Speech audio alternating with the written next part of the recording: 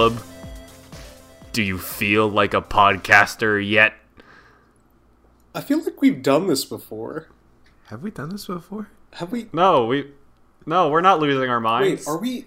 What reality are we in right now? Oh no! Oh boy.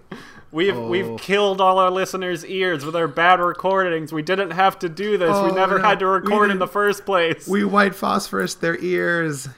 We are I'm stuck. A monster. We are stuck, gentlemen, in Dubai, and I mean that metaphorically. I'm buried. Help me! I'm buried in sand. Oh no! This intro has gone on long enough. Guys, welcome to the Crit Crew. We are talking about a game I have managed to mention in every single episode, Spec Ops: The Line. That has been fact-checked. I wonder if this month was formulated around this game. You bet it was. If I could have done Spec Ops: The Line month, you bet I would have done that. But yeah, this is the conclusion to my month of war.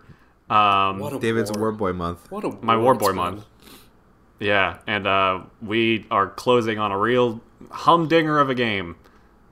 What a humdinger. Do you want me to just jump right into the synopsis of this? Can we get into that humdinger? Can we just say, though, how amazing it is that David got us to play this game? As soon as I played this back in December, I'm pretty sure before we started recording. Uh-huh.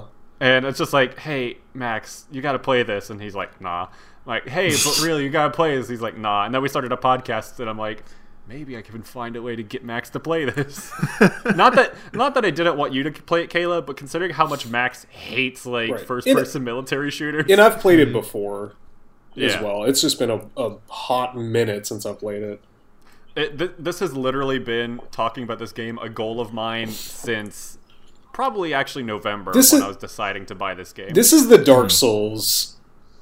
This is my Dark Souls, essentially. Yeah. Yeah. So I'm just going to jump right into it, because there is a lot to talk about in this game, and I don't want this episode to be super long.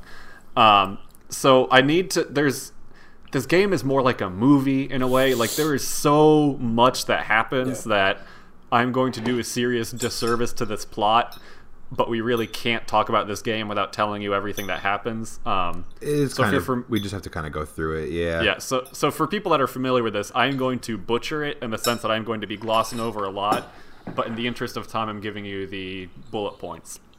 So some context for this game, before you even begin. This game is told at the beginning very non-linearly. There are a lot of details that you pick up as you go. I'm just going to tell it straightforward to save you all some time. So before the events of the game begin, Dubai is devastated by sandstorms, buried, basically.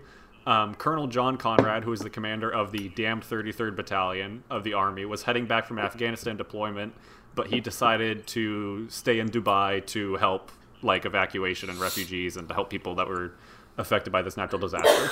This goes terribly. Good guy. Yeah, he's good intentions, right?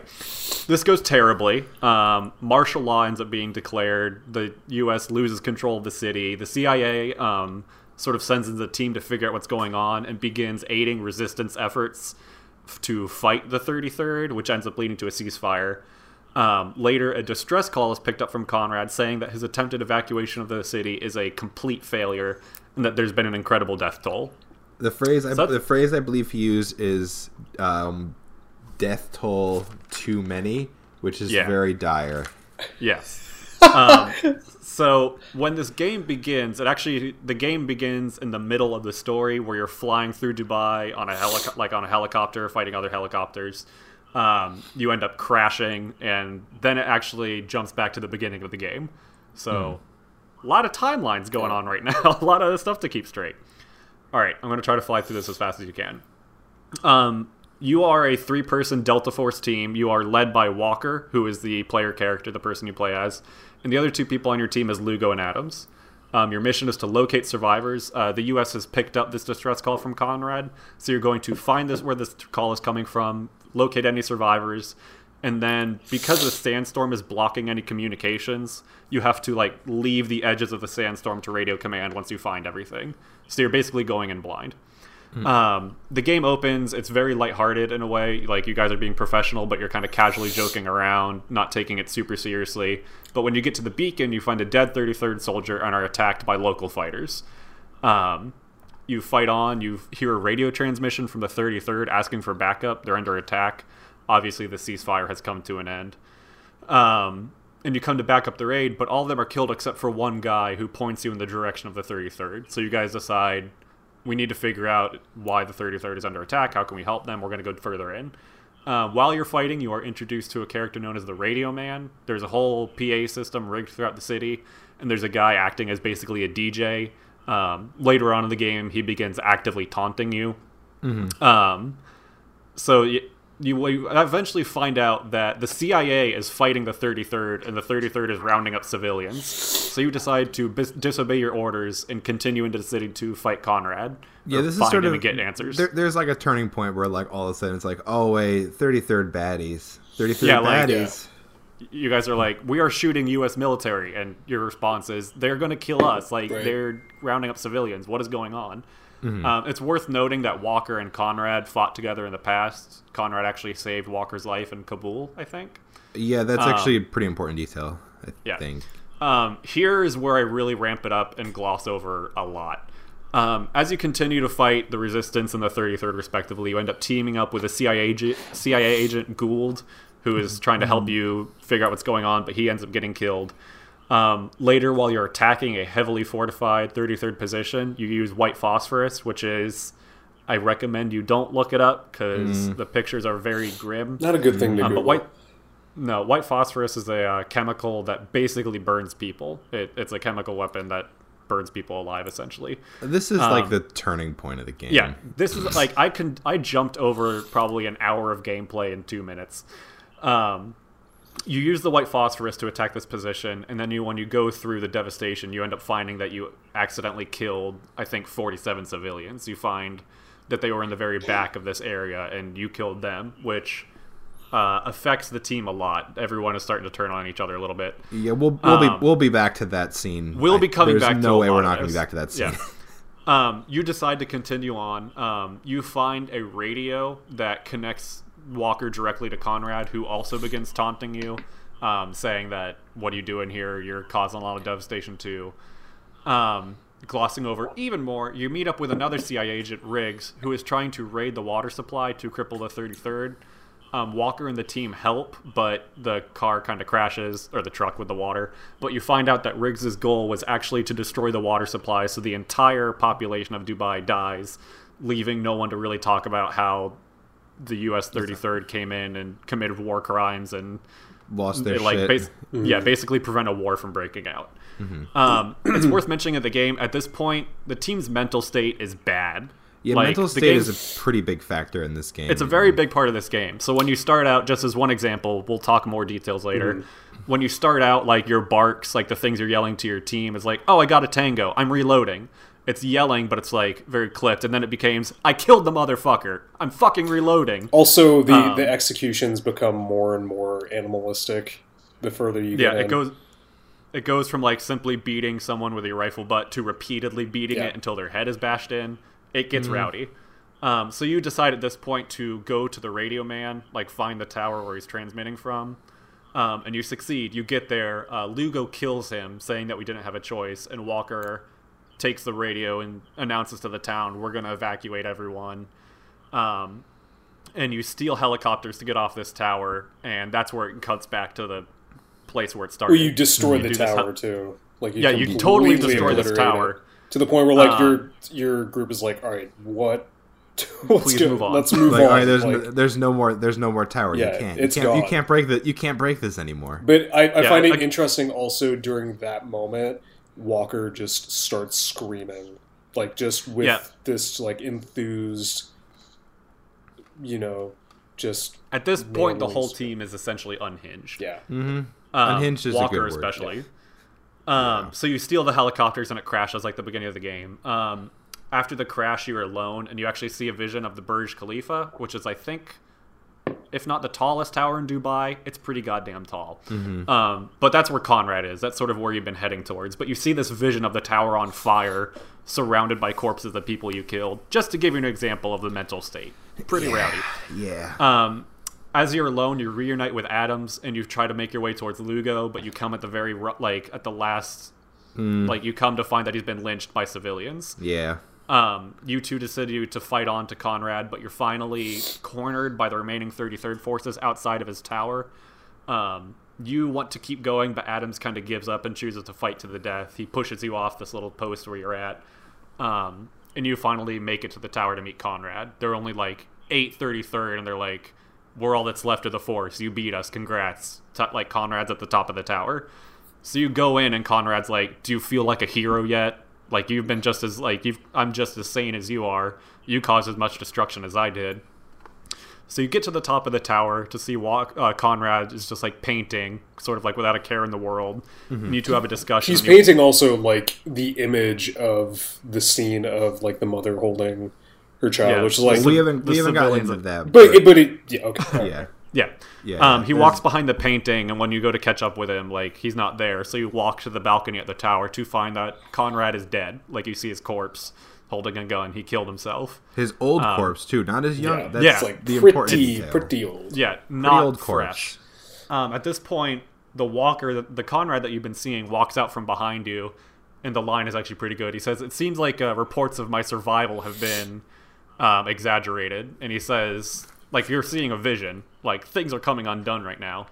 And he explains that he's been dead for a while. After you used that white phosphorus, you couldn't really handle what you've done, so you kind of created this image of Conrad in your mind to pass blame off. And it shows flashbacks of, like, earlier on, Conrad forces you to kill 2 civilians that are hanging, but it cuts back to show that there were actually just 2 corpses. I actually I want to get back to that scene at some point. Yeah, definitely. Yeah. And he reminds you that your orders were originally go find the beacon, see if they're survivors, leave the storm wall, and the U.S. will send in more troops. You didn't have to be here. You didn't have to do any of this. And he says that you need to pay for your crimes, and Conrad is holding a gun at you. And at this point, there are 3 endings. You can choose to shoot yourself, which ends with showing the tower and showing Dubai on fire, playing over Conrad's last distress call. Or you can shoot Conrad, and he says, like, I hope you can live with what you've done. And then it cuts to the next day where you're outside, and the U.S. come in to a very shell-shocked Walker, and you can either hop in the car with them to be taken home. The line at the end of that is like, we're really glad you survived, and Walker says, who says I did? Or you can just totally go nuts, shoot all the U.S. military that came there to save you, pick up the radio, say welcome to Dubai, and just start walking around. That's the game. And we brushed over a whole lot, but I just wanted to give you guys the idea of what happened so we can really start digging into the meat of this thing. Sorry about the long explanation. Let's start a critting. David did his homework. I need to stop talking. One of you guys start talking so I can take... Someone start talking so I can take a break for a second. From his thesis paper. His thesis. So yeah, I mean, the game kind of like falls into acts. So I'll be the first to say that the beginning of the game matters very little. I don't know about that. I don't know. I felt like I was just. I feel looking or like reflecting back on it that I was not into the game for a bit. I think it's by design. I was kind of like I was almost like playing to start getting to the meat of things. Would you consider the meat of things to be the white phosphorus scene, or was there a turning point for you earlier than that? I think it was the white phosphorus. Actually, it is worth noting. I actually think that there's some really nice visual elements to this game, and I'll get to that at some point. In particular, though, I think they did a really interesting job with color. Why don't you talk about it now? I can talk about it now, yeah. So the game is actually like there's some really smart color decisions, and they're not playing around with complementary colors. They're playing around with really interesting color palette choices. You all are about to get fine arts. There's a lot of really interesting like orange and green scenes, which is that's not a very standard relationship in terms of color. Yeah. It's a weird, but it works really well. Yeah. Orange is a weird color to begin with, and it's actually like I would say that this is an orange game. Well, I feel like despite the sand and the sun, they just really, but they could have gone for red or a yellow. They really stick to an orange, I think. They do. Well, and it's easy for this game. I mean, I remember before it came out, it went through a lot of redevelopment until it eventually arrived here. It was originally just pitched as being sort of... I mean, Spec Ops has been a franchise for quite some time. They were wanting this to be just an open combat shooter in the desert. So a lot of just beige and... I mean, that's essentially what the color palette was going to be. But then they, decided to kind of flip it in another direction. And like you said, they have taken some choices that, I mean, every area has a very distinct aesthetic. The hotels especially really good color use. I mean, the interiors have some phenomenal color use. Yeah. And it's cool because one of the things in this game is that sand is a big part of it. Mm-hmm. So there are a lot of areas where like what you're trying to do is to shoot out like big windows to like... And it's weird because like you're literally shooting out windows so that like sand can pour in and collapses get out into of buildings. Right. Yeah, and there's an interesting effect that happens where you'll be in an area that has a color environment, and then you'll shoot out a window, and then the sand pours in, and as the sand pours in, the orange pours in, and it like supersedes the entire color it's also that was in the area. It's also really interesting, like the limitation of the hardware, because as it's pulling in, the rest of the scenery in the backdrop has a haze to it. It's like there's a reverse texture pop-in that happens where it sort of just like becomes foggier and foggier, but it makes that impact of the sand flowing in even more dramatic, which I think is like a really smart hardware or technical choice that they didn't have to do.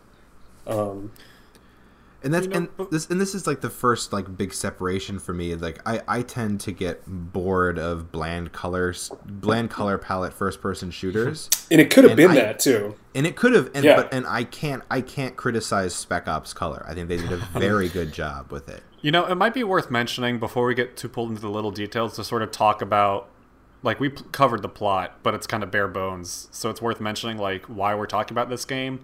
It is a critique on modern FPS shooters. Yeah, and they like this whole they whole set game out exists for that. Yeah, like all the marketing, which actually, I mean, I'm not going to bore you guys with a discussion on marketing and its use, but it was billed as a very standard shooter, and the beginning of the game starts out like that, but it slowly turns, especially with that white phosphorus scene. Where it like when you think about how this game ends and how it begins, it is crazy to think that it's the same game. Oh but no, like yeah. I think, if anything, I'm going to link... Caleb, if you put up a post on the Facebook, I'll link the end scene, because that's worth seeing. But, like, when you find out when Conrad's like, you didn't have to be here, you were disobeying orders, he's basically talking directly to the player. Yeah. Like, you just wanted to feel like a hero. You just wanted to come in. War is not... this is not what war is. There are people that are going to die. And that's sort of, like, why... That's why I think, the first, I would say, 6 chapters really go by... It's such a quick clip, and it feels very inconsequential compared to the rest of the game, but I think it's lulling you into the expectations of what you'd get from a AAA third-person shooter. I mean, especially thinking about what this came out to. I mean, it was in the same time frame as a Gears of War, another third-person shooter, so I think it's smart of them to have pitched it in that direction, and then to have... the opening chapters just be, just a kind of like, a third-person shooter that you're familiar with. I mean, like... And actually, I have an observation on those first chapters. Yeah. Those first chapters function as a visual descent. As you're playing, all of the actions that you're trying to do as you're making your way towards the gate, which is eventually where the white phosphorus scene will play out... Your actions entirely revolve around descending buildings. You're trying to make your way down to the ground level through things. I am so glad you noticed that. Sometimes, like, to the point. That is not I don't think that's an accident. Sometimes to the point of, like, where you fall out a fucking window and then... Yeah, like, major descent. And while you are going through this descent, I have a number of quotes written down. Quotes like... Orders are worth breaking if they save lives. This is about doing what's right. Like, there's something about, like, these, like, super machismo soldiers saying shit like that while they slowly make their descent and shoot and that's terrorists. Yeah, it's just like civilians fighting for their lives. Yeah, no, that's why I put. You couldn't see this. I said terrorists in the hopes to highlight my air quotes that I gave that as well. Like, the game starts out, Lugo is kind of a jokester. He's like casually talking like, I wish there were ladies to see how attractive I look. You're just like you're joking with each other. When you're fighting, there's a scene where you go into sort of a club, and it's playing Hush by Deep Purple. Like, as you're fighting, it's like the na na na na na na na na na. Like, it feels like you're just in like an 80s war movie, and like it just has that feel to it. And then, like Max said, you're in Dubai, like tallest buildings in the world, and somehow you continue to keep sinking lower and lower every time you feel like there are literal parts where you're fighting and like there's a sinkhole that opens below you and pulls you in. Like, descent. Once you hit the white phosphorus gate segment, which honestly we're just gonna have to talk about that soon, you don't descend as much anymore. I mean, like at a certain point, you're kind of like at the ground level and you're kind of scraping your way through, and it is kind of around that point. That's where you're then just kind of there. Do you want to talk about the white phosphorus now? We really do need to just do that, don't we? I mean, no one wants to, but it is like the most important. So scene this is also like an interesting thing that I wanted to talk about. You're not really given much choice throughout the entire game, except for one instance right before the phosphorus scene. You have a choice to follow the order of one, or the suggestion, I would say, of one of your teammates. Either you break up, so there's a scene where there are I mentioned Gould earlier, that CIA agent. He ends up getting captured. Yeah, so he's captured. There are other people around, civilians who are being shot, and you're given the option to take out those people immediately, or just kind of sneak around and sneakily take them out and save the other hostages in the area. And it's curious, and maybe I can get your guys' opinion. Why have that choice before? Because you go from that point, fight on a little bit more, and then you end up with the white phosphorus moment. That segment was stupid. I just, for the life of me, I thought that it was going to lead to a much more substantial payoff, but I felt like it was being a little disingenuous and maybe teeing you up for maybe this will matter, and then ultimately you get to a big decision that colors the rest of the entire game. So right, you're literally bringing up one segment which didn't work for me at all. I actually had a glitch happen during that where I'd beaten everybody and there was still a dude who was hiding away. I just was like kind of stuck in that area for a while. Also, that segment reads really poorly because I was like, oh, I could save the civilians. So I shot the person who had the civilians. The civilians ran away, but then the game was like, what happened? Yeah, like that segment is not good. That segment. I mean, realistically, that segment is actually one of my biggest complaints of the game. Yeah, it's not. Well, I mean, realistically, what it's setting up is getting you in the mindset of trying to justify like one person's life versus another, like getting you to make those sort of decisions. Right. And then also, it's not like save these people versus save this people. It's more framed as, do you want to listen to Lugo's suggestions or Adam's? Right. And it sort of starts like that, the like fracture in your team. But it doesn't work, but that's what they're trying to set up. It does create a fracture, but a fracture that like really has been brewing for most of the game. Even though you guys get through some very hairy situations together. But I just thought it was a very convoluted tease of something that like ultimately just didn't matter. I think that there's so many good things to talk about. I think that that's one of the bad things. I think that segment's just not good. Okay, just wanted to get your feedback on. So with the white phosphorus though. Yeah. So with that, I want to talk about the good. With that scene, Lugo is like white phosphorus is fucking dangerous. We can't do this to people. Walker says we don't have a choice. And granted, you can choose to not use it, but you die. Like, it's impossible to get through that situation. Mm-hmm. Right. Yeah, like, you can choose to stay and fight, but then the 33rd, I think, sends in paratroopers or something. Or, like, you just get overwhelmed. It gets rowdy. At least they put that in there. Yeah. That's cool. Yeah, so with that scene, you're looking at, like, an overhead thermal view, and you're just, like, trying to take out the different people fighting you. And at one point, Adams is the one, like, calling shots, like, telling you what to look for. He's like, there are a whole bunch of, like, tangos at the very end of this compound, get them. and like you move it, like you just see like a bunch of people, and you use white phosphorus. By the way, during this whole time, you can just hear people screaming. Yeah, you're just like it's a bombing run. Yeah, so like we said, when you finally stop and like walk through, you find one soldier who's like basically dying, and he says, "Why did you do this?" And you're like, I can't remember what Walker says specifically. You asked for this. Oh yeah, it's like you did this to yourself, and he just says, "We were trying to help."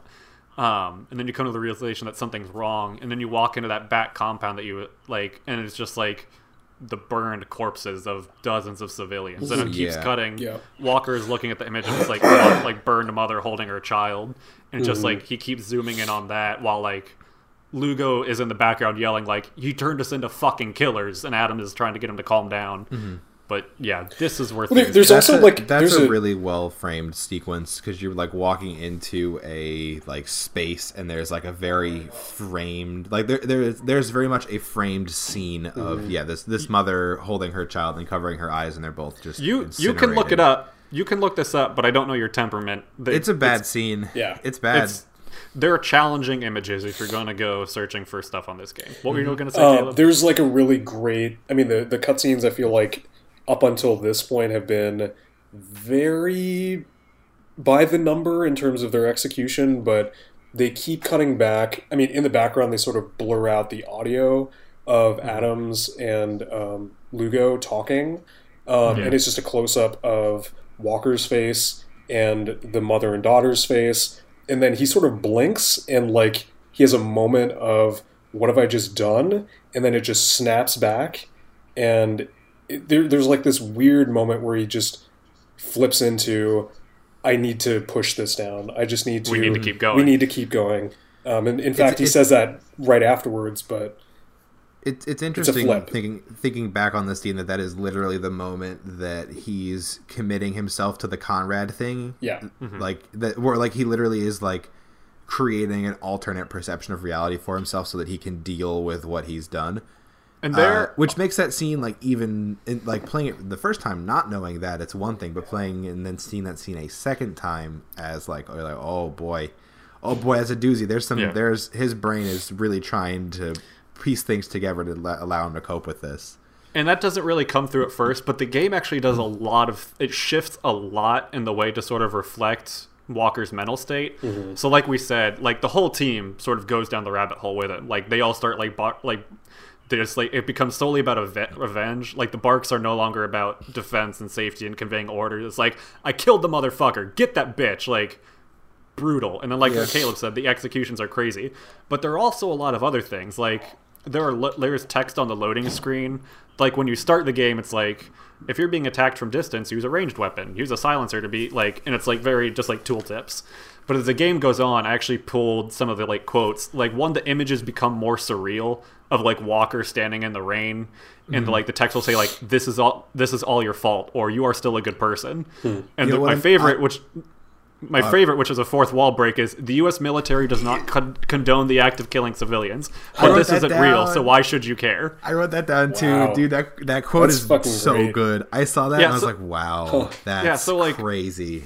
And then there are also a lot of, these are kind of, some are hidden, some are not. There are hallucinations in the game.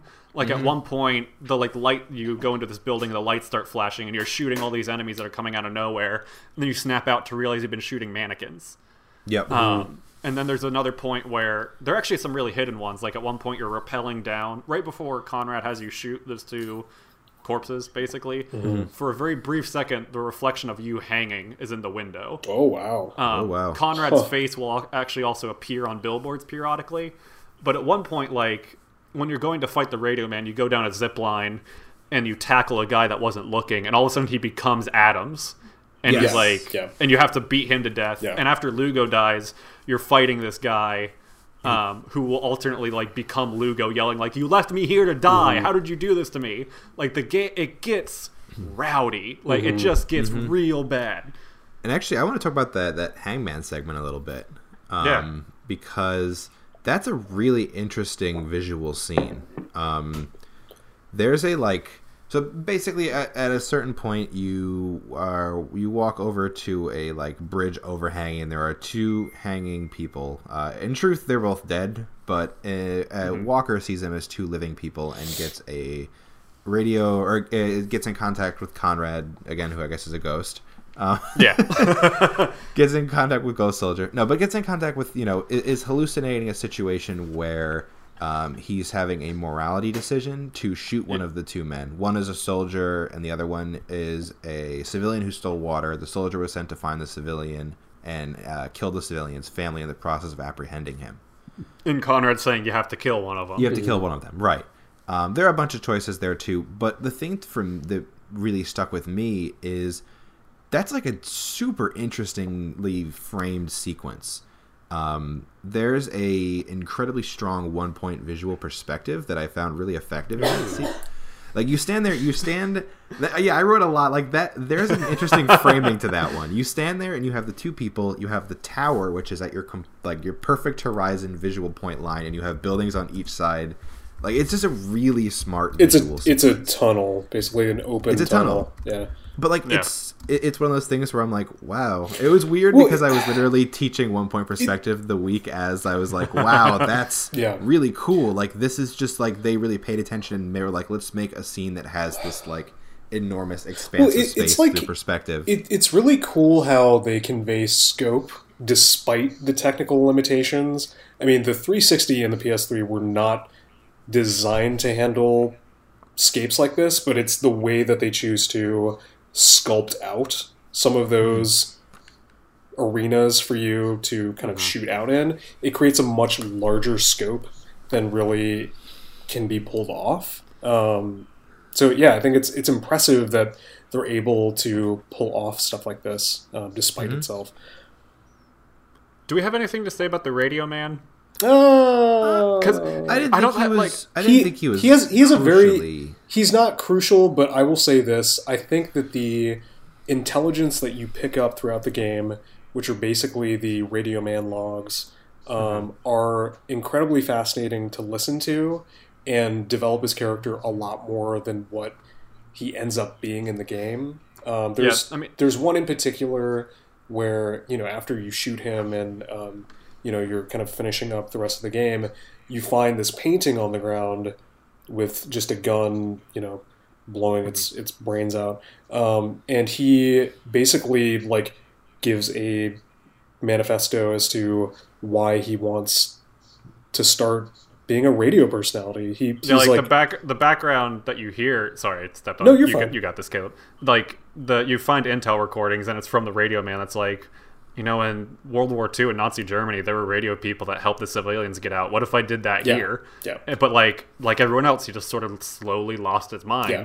And in terms of the grand critique and the narrative arc of this game, he isn't very important, but he is just so well voice acted. Yeah, totally. And kind of charismatic. Charming. Yeah, just very charming. Yeah. He's a very weird thing to have in the game. He's very jarring. Which it does kind of add to the semblance of insanity. There's so many different tones happening, but sometimes that's kind of an effective feel when you have all these hyper contrasting tonal things happening at the same time. It really gives this sense of just this is weird. I don't know how I'm how much would even be perceiving some of these. It's also incredibly surreal when you are jumping into a combat scenario and you have a person narrating what's going on in a very condescending way, and then suddenly flips on a track of the Black Angels. Just really strange, There's actually one moment that stands out for me with the Radio Man. That's it's not big, but it's just worth talking about.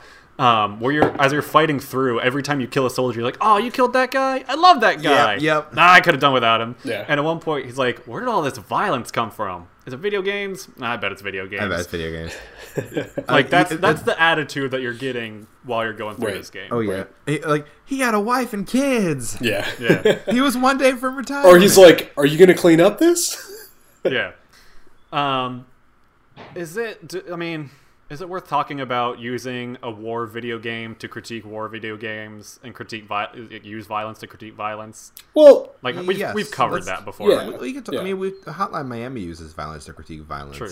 I mean, that is kind of a it isn't. I think it is a pretty effective, and it's it's effective in its own way. So, this war of mine, yes, not about violence, about the effect of violence.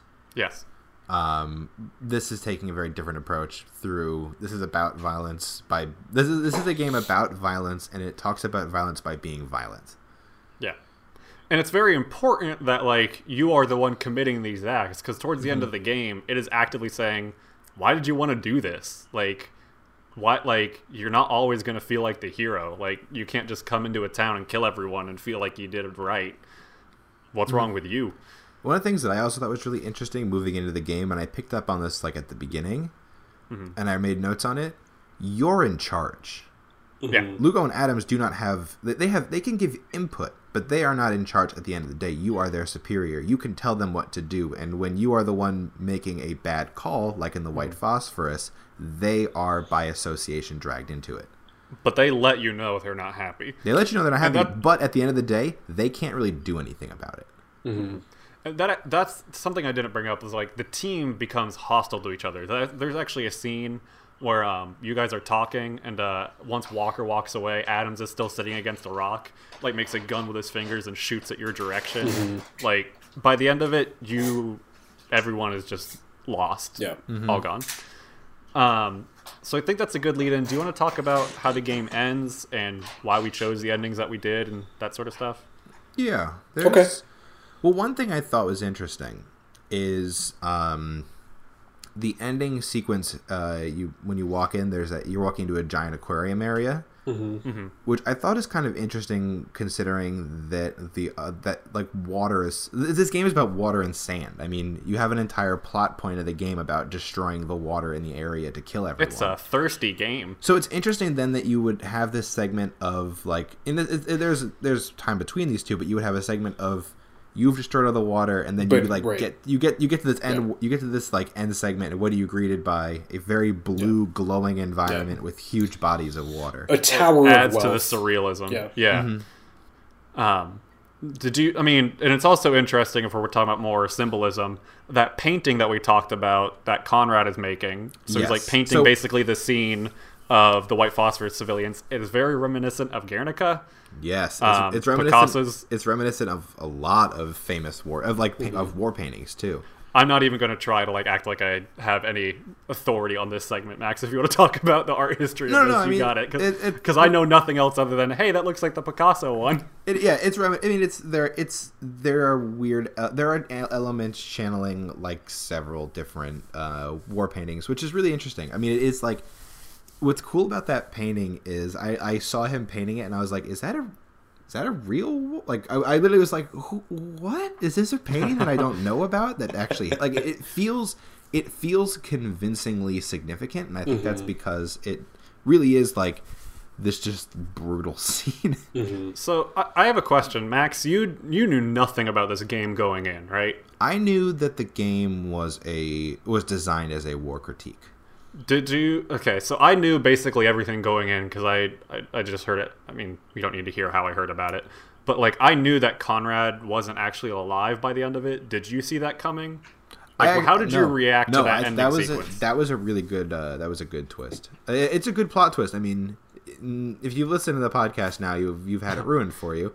Right, you're welcome. But that is a good plot twist. I found it very effective. And I was legitimately like, oh, shit.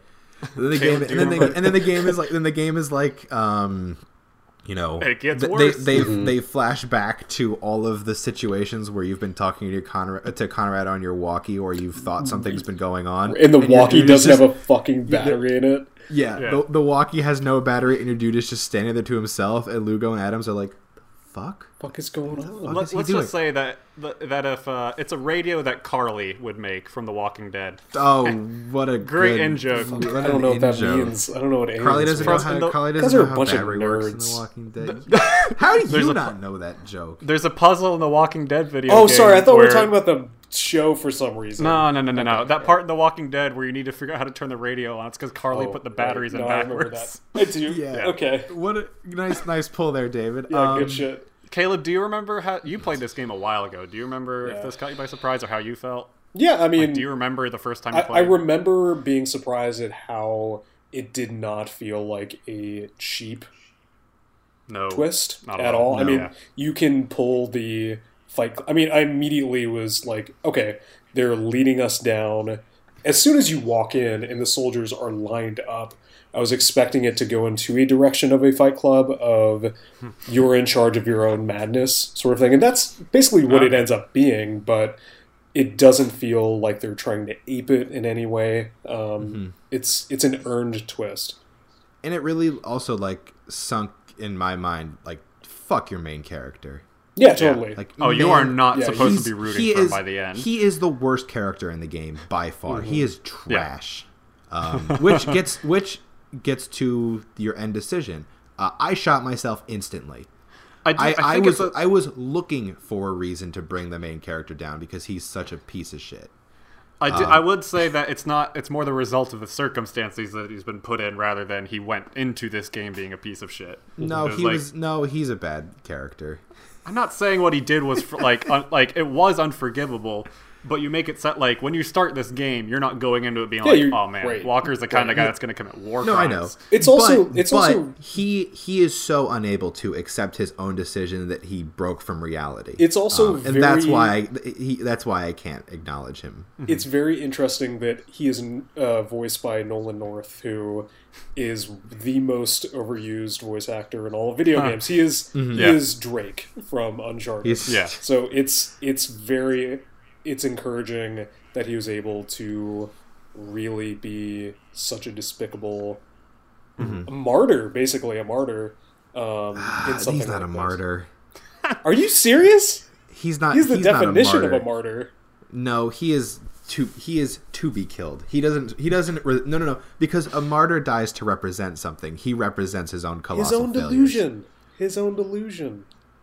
His own failures. He's not a martyr because a martyr implies that there is some merit to his sacrifice. His sacrifice is selfish. I don't know that I would come down as strongly as Max is, or at least I'd reframe it. But so I knew basically all the story beats of this game, but it still put me in this really weird headspace. Like when you get to this decision and you're choosing basically kill yourself or kill Conrad or the illusion of whatever. Yeah, kill the idea of Conrad. So there's a choice you make before this when you find Riggs, who is pinned under the water truck and it's catching on fire and he's like, please kill me, don't leave me to burn. And I'm sitting there thinking okay, either I can kill him and give him the release, or I can let him burn for all the terrible stuff he did. And there was just this moment where I'm no better than him. I helped. I'm just as terrible as he is. And that moment sort of crystallized. So by the time I got to that choice, trying to justify what is the right thing, it just felt like I can't keep running from how terrible I am. It's time for me to finally face what I've done. Yeah. And it is super powerful. The cyclical nature of it too is really appealing to me. The idea that you took the same path as Conrad, searching for Conrad, and it only felt thematically appropriate that you end the same as Conrad. But Caleb, you took the ending where you kill Conrad, right? Yes, because I remembered that there was a post-credit playable sequence. It is worth noting, there is no good ending. No. Even the one where Walker gets to go home, like I said, it ends with him saying, the soldier's well, we're glad you survived, and Walker says, who said that I did? Did I? He is a broken man. The most powerful moment for me, so yeah, I chose to shoot the idea of Conrad. Yes. And then... Memory of Conrad, rip.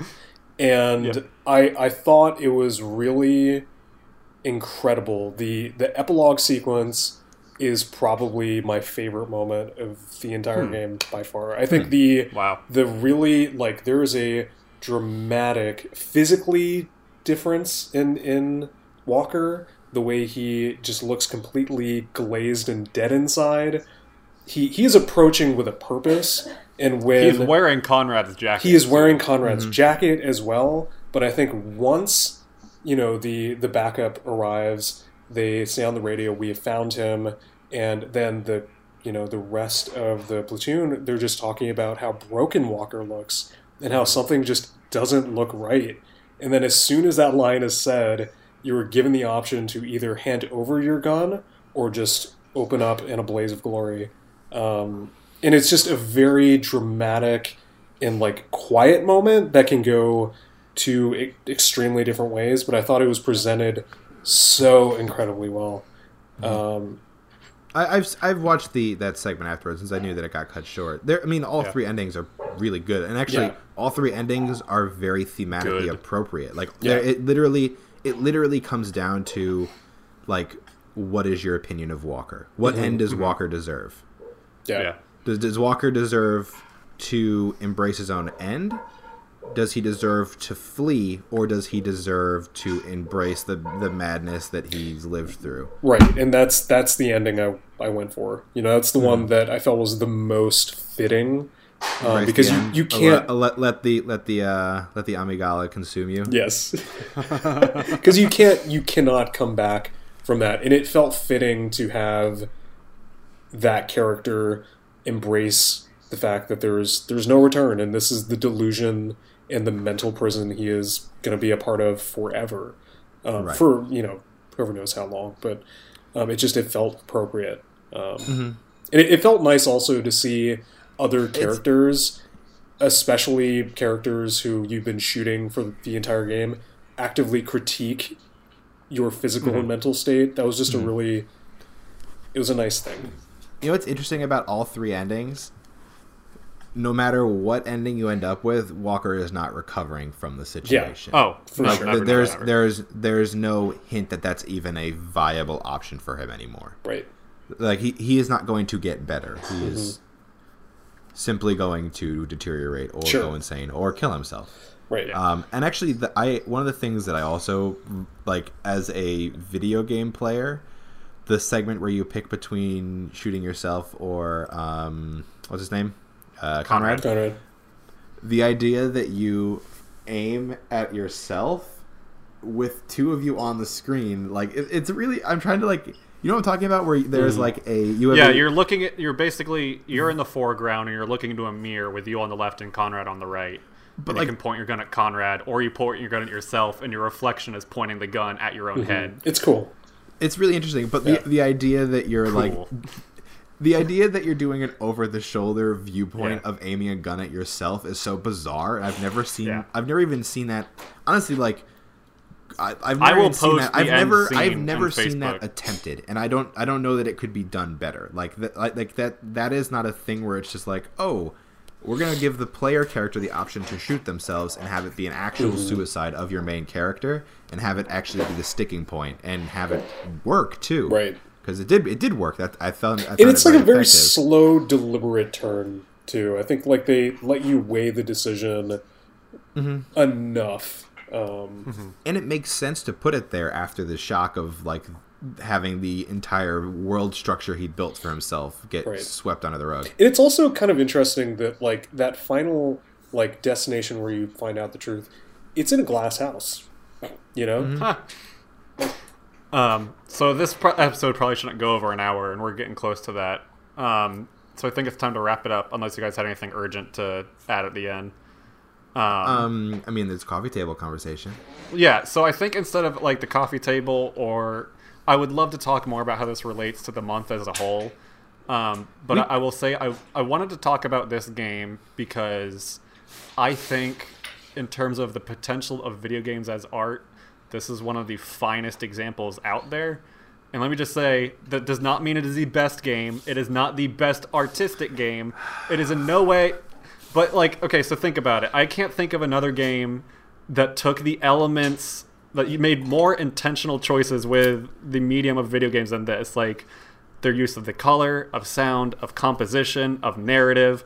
telling a story that was worth telling, to critique a medium. Like, it was all very meaningful. And again, not saying it is you just said it's the most artistic game of all time. You just said it's the finest example of art. Yeah, back down, you coward. I can't think of a game that does like another game that uses all of like the tools that video games has to offer. I can. Okay. I mean, fine. We're not going to compare. We're not comparing. Wait till we get to my month, motherfucker. Cool. Like, I'm proud, but I feel like that. I think this is a super duper important game. I think that the all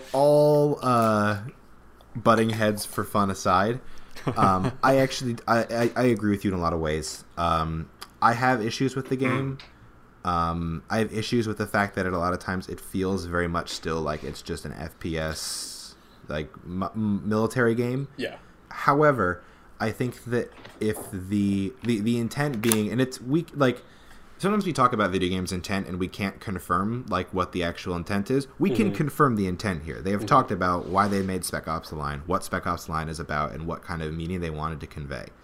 The idea that they wanted to critique first-person shooters and morality in first-person shooters by making a first-person shooter is very smart.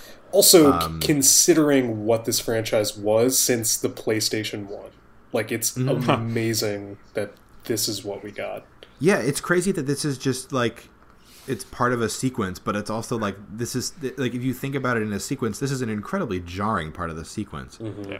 This is like if, like, all of a sudden you're reading Harry Potter and book 3 gets to existential horror and you're like, oh, God, what's going on? The dangers of magic. The dangers of magic. Yeah, all of a sudden it's about, like, legitimate, like, demon sacrifice. But and like, that's why I wanted to talk about war. Like, it's weird that, sort of what I talked about when we talked about Call of Duty, it is not getting into a discussion about the reality and morality of war. That is not for us to do. They're tone deaf.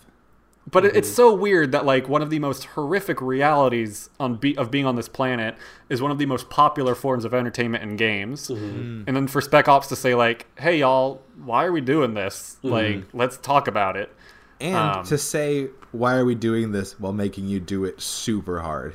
Yeah. Right. Like, this is totally a, like, every little representation of first-person shooters are in here. Like, you've got the bombing sequence, the aerial bombing sequence, you have the helicopter sequence, you have, like, it totally follows the standards of this genre of gaming, but it follows the standard of game. It follows the standards to criticize the standards. Yeah. Like, I love that, like, the white phosphorus segment, like that those kind of things where you have an aerial cam and you're picking targets, that's such a thing in first person shooters. And I love that it's so dehumanizing. I love that you would do it.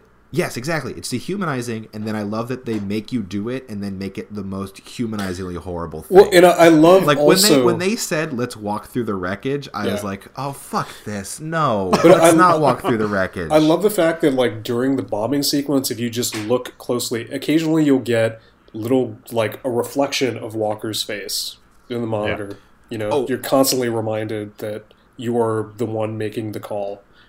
Also, I do want to call a little bit of bullshit on that sequence. I could tell that those were not armed people. That's totally bullshit. Yeah, I was like, can we not? I think it's bomb? debatable. I was like, I don't think it's debatable. I was like, can we not bomb this one? Those are clearly people running without guns. Like, that's not. Well, and it's like bomb. You can bomb the tank, which then obliterates everybody. Yeah, like, so if you don't actively do it, like, they're basically in a trench. So if you bomb a tank next to it, like, you just watch the phosphorus, like, fill that area. Totally blazes.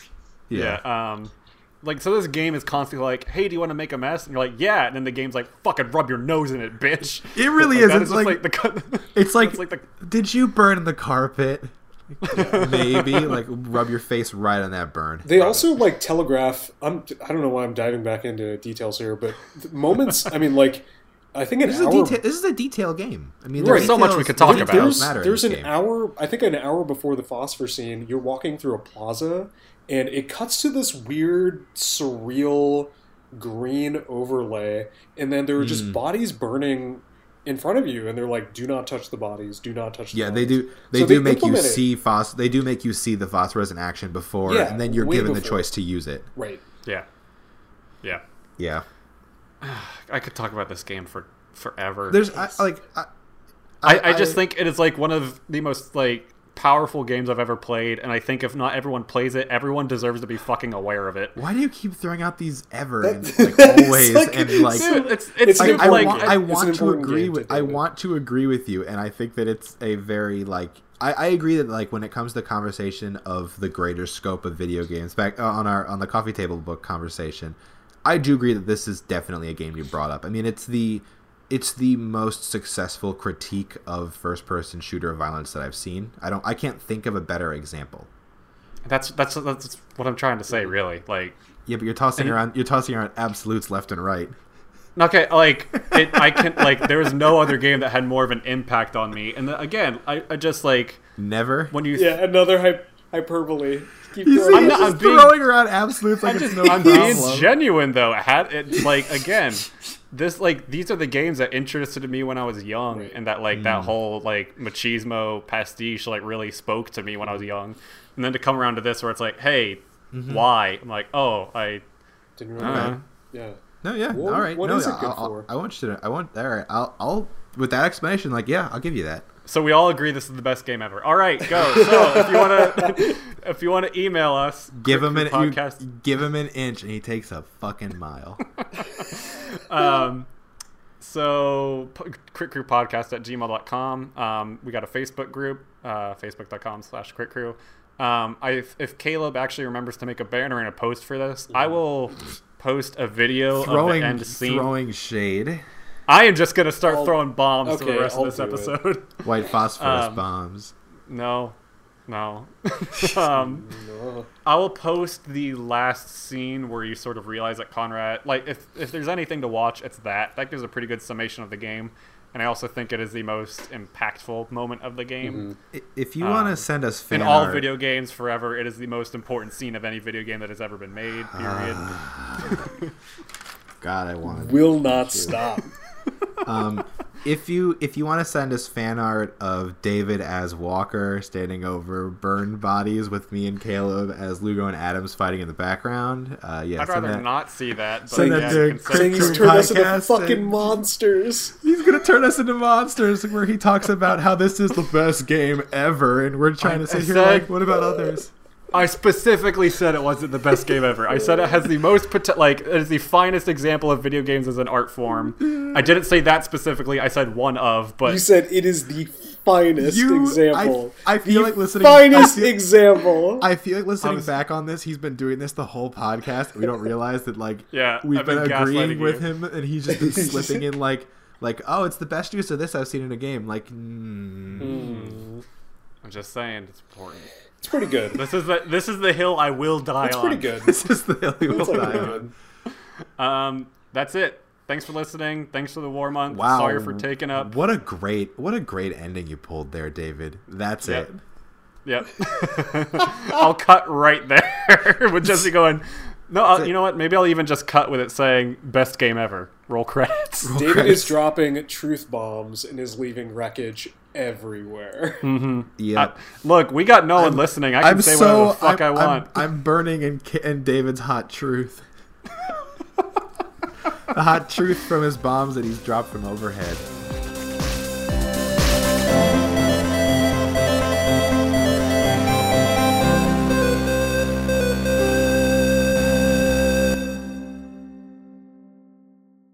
It's a third-person shooter. What the fuck is going on, guys? Oh, it is a third-person shooter.